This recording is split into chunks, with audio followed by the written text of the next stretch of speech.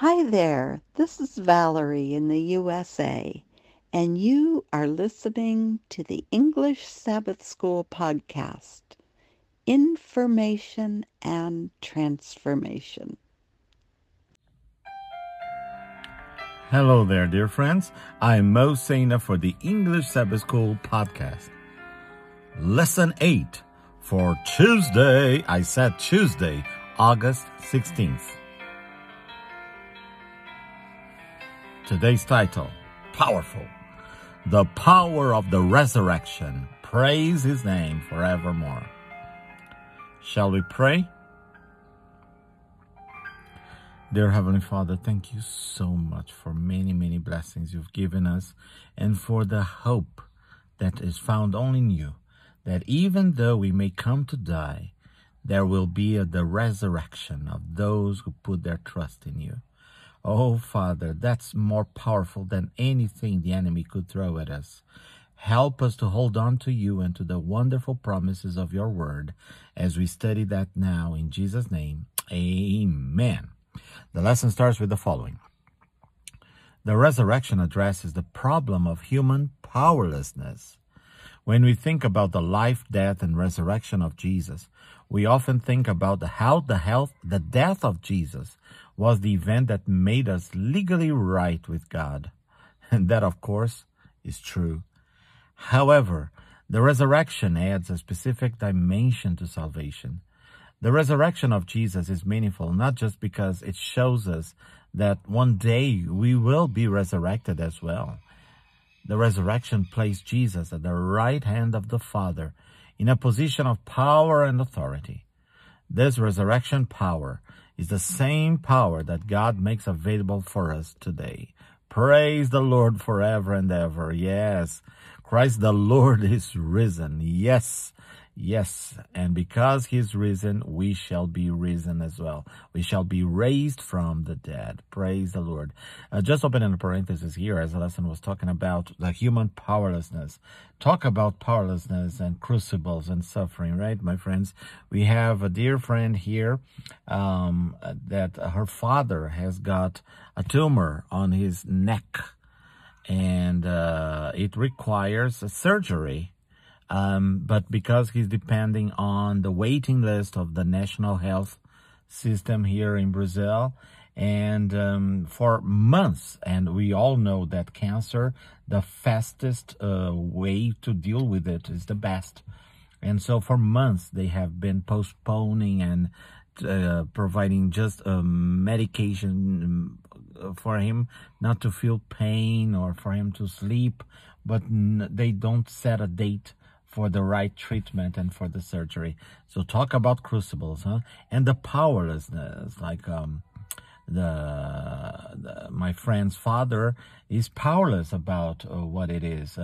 They are trying to get a court injunction, but it depends on the approval by a judge, and the judge will approve it when he feels like doing it and when they have the time to do it. So it's a terrible sense of hopelessness, right?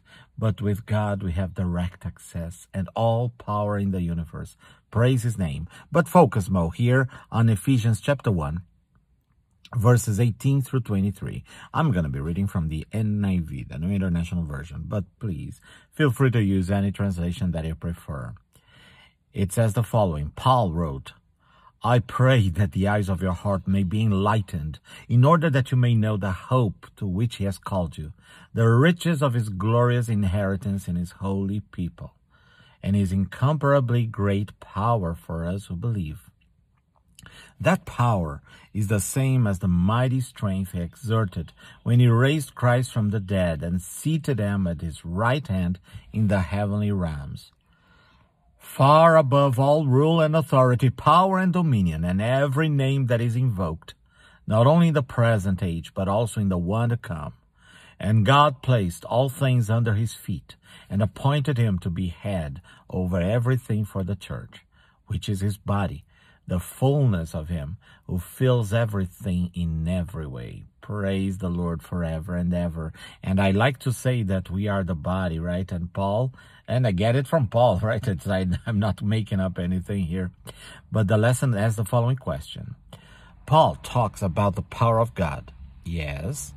What does this text teach us about the power of the resurrection? And what hope and promises for yourself can you find in these verses?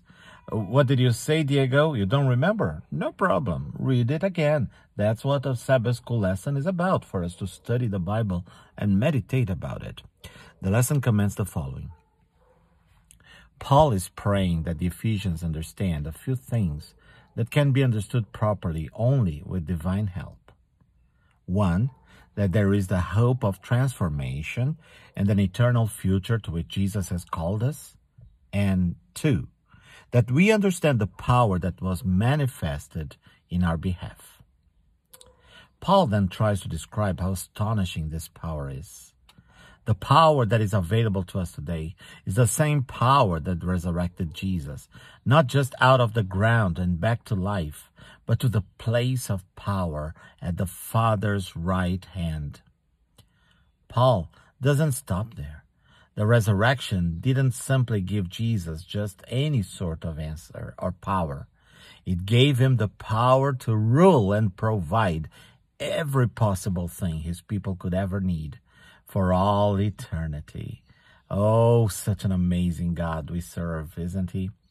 Now, the final question is, make a list of the areas in your life where you need the power of the resurrected Jesus. I love this idea. He is not dead. He is risen indeed. When you have finished this list, pray that this power will be applied to all these areas of need. At the same time, what can you do better? What choices can you make that can allow this power to work more freely in your life? Wow, great lesson. Short, but powerful. The power of the resurrection. I am Mo Seina for the English Sabbath School podcast, lesson 8 for Tuesday, August 16th. For more information, please contact us on Facebook, Believes UNESP. Tell your friends about our podcast, available on any podcast platform. Pretty please rate us with 5 stars so that more people may discover about us. Yes, my friends, remember, rest assured in the power of the resurrection of our Lord and Savior, Jesus Christ, the one and only. Thank you, my friends, for listening, for sharing, and for praying with us and for us.